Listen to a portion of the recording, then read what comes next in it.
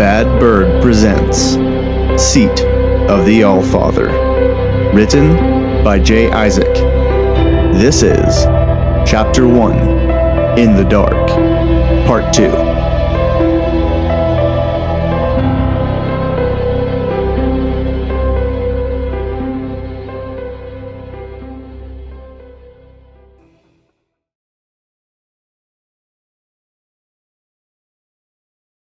The mood at home was stifling. Max felt like he could barely breathe. After school, he sat on the couch, watching his father open the mail from the day. James swore after opening each new piece of mail. They must have all been bills. Finally, Max grabbed his hoodie and ducked out the front door. A walk would feel good. He headed up the road towards the north. He didn't intend to go anywhere particular, but the road into the woods was usually a pleasant walk. Max's family lived on the edge of a suburb.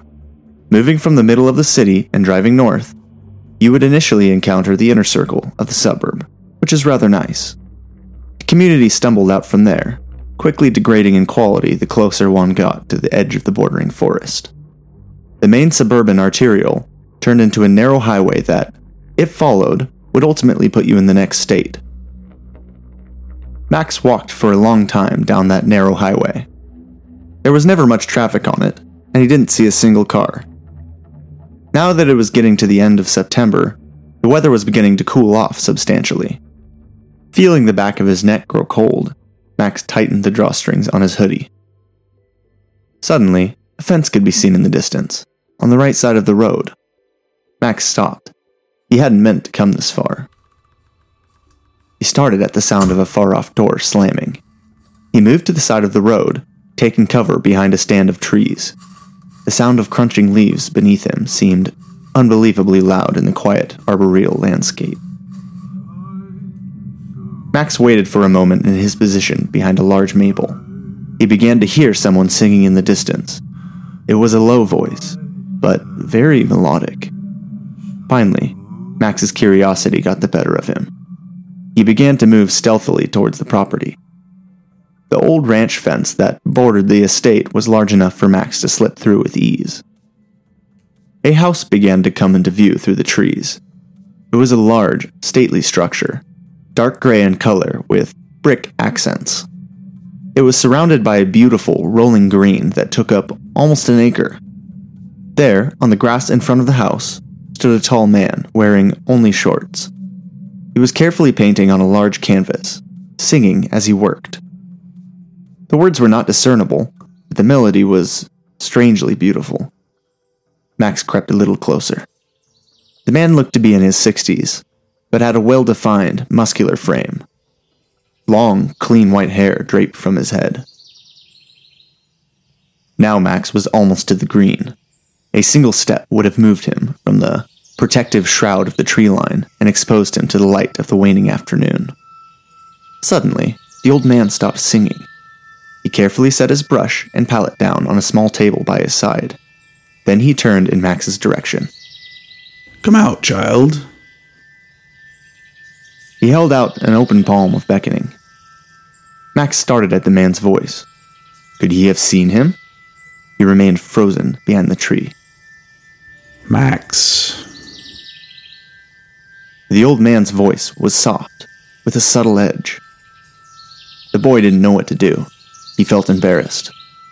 Max slowly walked out from behind the tree. He felt like an exposed rodent under the old man's gaze.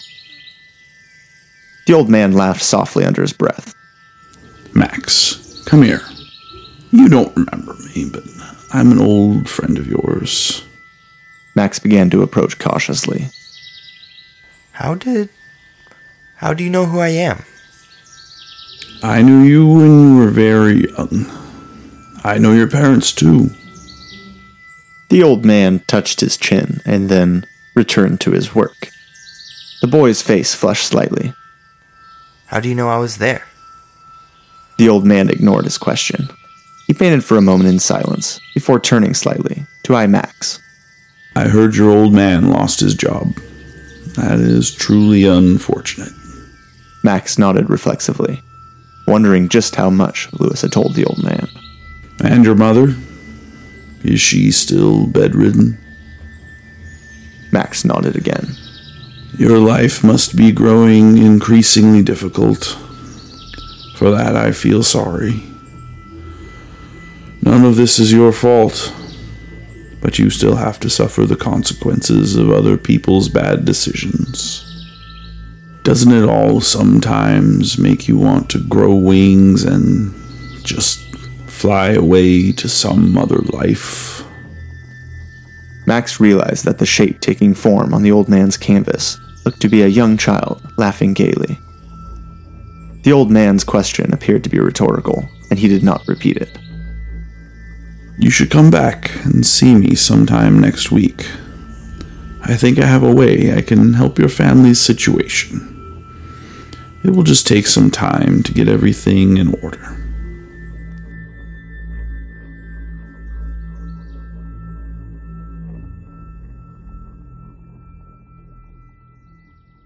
It was beginning to grow dark as Max walked down the road back to his house. He was still perplexed by the interaction he had just had with the old man in the woods. How does he know me? Max thought, kicking a small stone down the road as he walked. And how in the world is he going to help us? He reflected on the size of the house, the yard, the quality of the estate. He wondered if the man was going to give his parents money. Saturday night. This would normally be one of Max's favorite times of the week. His family would typically watch a movie and have microwave TV dinners, a special treat after a week of less interesting fare. These days, however, even normally enjoyable activities were rife with tension. Why can't you go get a job at the other factory? What's it called? Litech? They basically do the same thing as your last job. Grace was leaning on her walker, slowly moving from the kitchen to the couch next to where James sat. James put down his drink and turned up the TV, his hand shaking with controlled frustration. Because, he said through gritted teeth, his gaze still fixed on the TV. they don't hire... He paused briefly, before finishing simply, You know why I can't get a job there. He held out a hand to steady Grace as she sat down. Once seated, she resumed the conversation. Well, maybe you could, go back to your old line of work. The money was so good. She seemed to be half joking, but there was a strand of pain in her voice that indicated an honest desire.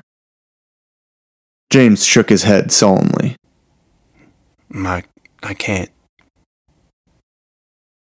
Max ate quietly and thought about what had been said.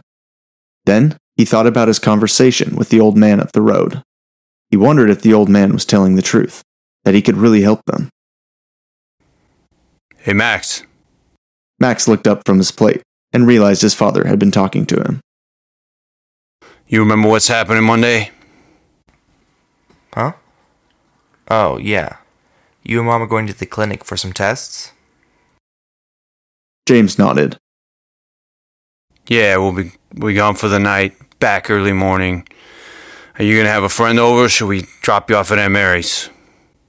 Max finished his last bite. I asked Lewis to come over. I'll double check with him tomorrow. Grace spoke up. Lewis? Is it that older boy you're friends with? I haven't met him yet. He's cool. James grunted. Just don't get up into any trouble. That night, after the family had turned in, James and Grace lay awake together in bed, staring at the ceiling. Do you think Max is gonna be okay here? Just him and his friend? James nodded in the dark. He'll be fine. A long silence fell over the couple, until Grace finally broke it. Do you think they are looking for us? Or do they even care anymore? James looked over at his wife in surprise. I don't know.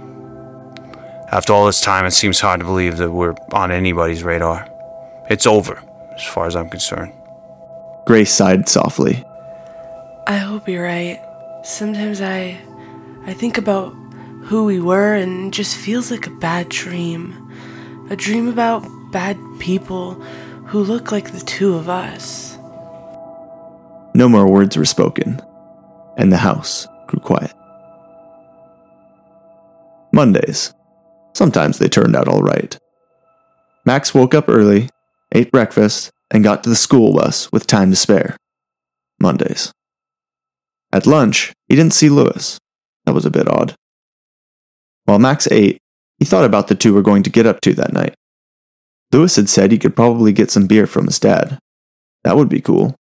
Pair that beer with whatever horror movie was on late night TV, and it would be a good time. When the bus pulled up in front of Max's house that afternoon, he saw his father loading the car. Grace was already seated in the passenger seat. All right, boy, be good. There's some food in the fridge, and, hey, when's your friend gonna get here? Max shifted the bag to his shoulder. Pretty soon, I think. Don't worry about me. We're just gonna hang out, watch a movie or something. Grace blew Max a kiss. Bye, baby. We'll be back real soon. Max turned and watched the car pull out, and then fade into the distance. He then went inside and headed for the fridge, slinging his bag on the couch. He heard dogs barking in the distance. Where the hell is Lewis? Max flopped on the couch and turned on the TV. His eyes began to grow heavy, hypnotized by an endless reel of cop shows and infomercials.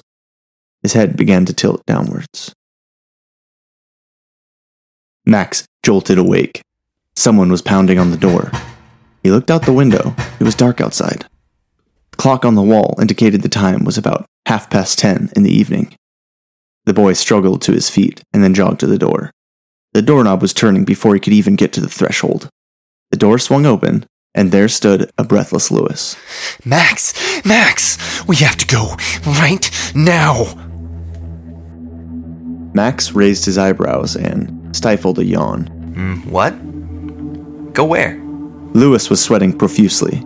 His eyes had a crazed, desperate look, like that of a trapped animal. It doesn't matter where we go. We just can't be here. He stepped inside the door and shut it, locking both the knob and the deadbolt. Trust me on this. Grab some clothes and let's get out of here. Max stumbled through the dark house to his bedroom, where he flipped on the light and grabbed his gym bag. Lewis hovered behind him, periodically glancing out the windows and fidgeting. Max spoke as he hurriedly stuffed items of clothing into the bag. Lewis, what the hell is happening? Tell me. He slung the now full bag over his shoulder and faced his friend. Lewis looked around furtively, and then gripped Max's shoulders, looking him directly in the eyes. Max, I'm sorry. I never should have done this to you. But now, you are not safe. You may never be. But we've got... The sound of shattering glass interrupted. A soft thump of feet landing on the living room floor could be heard. Max and Lewis backed into the corner of the bedroom. Max could hear his friend's breathing quickening to the point of panic. His own heart felt like it would beat through his breastbone. The house grew quiet, save for the sound of the boys' breathing and the creak of floorboards here and there. A metallic clank occurred somewhere out in the house, and the bedroom lights went off simultaneously. Max could sense Lewis's posture change. He drew low to the floor in a defensive position. Soft steps padded down the hall towards the bedroom. Suddenly, in the quiet, a low melodic whistle could be heard. It was calm, almost serene. It curled along the hallway and settled into the boy's ears. Lewis drew even closer to the floor, and then dropped on his knees. Max tensed up and gripped the wall with the pads of his fingers. Terror had taken hold of his body. He couldn't think. He couldn't move. A loud snort suddenly snapped him out of it.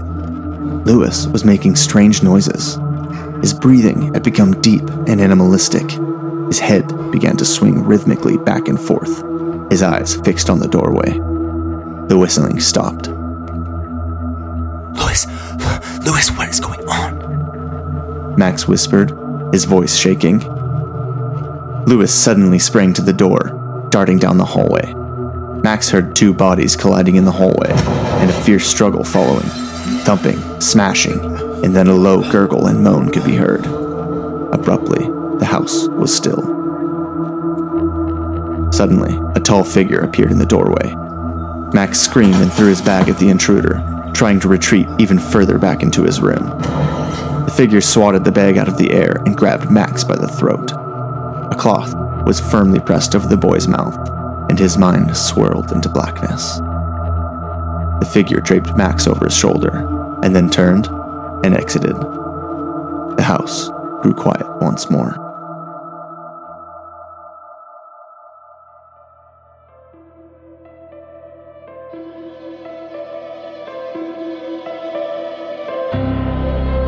This has been Seat of the All-Father. Join us next time for Chapter 2.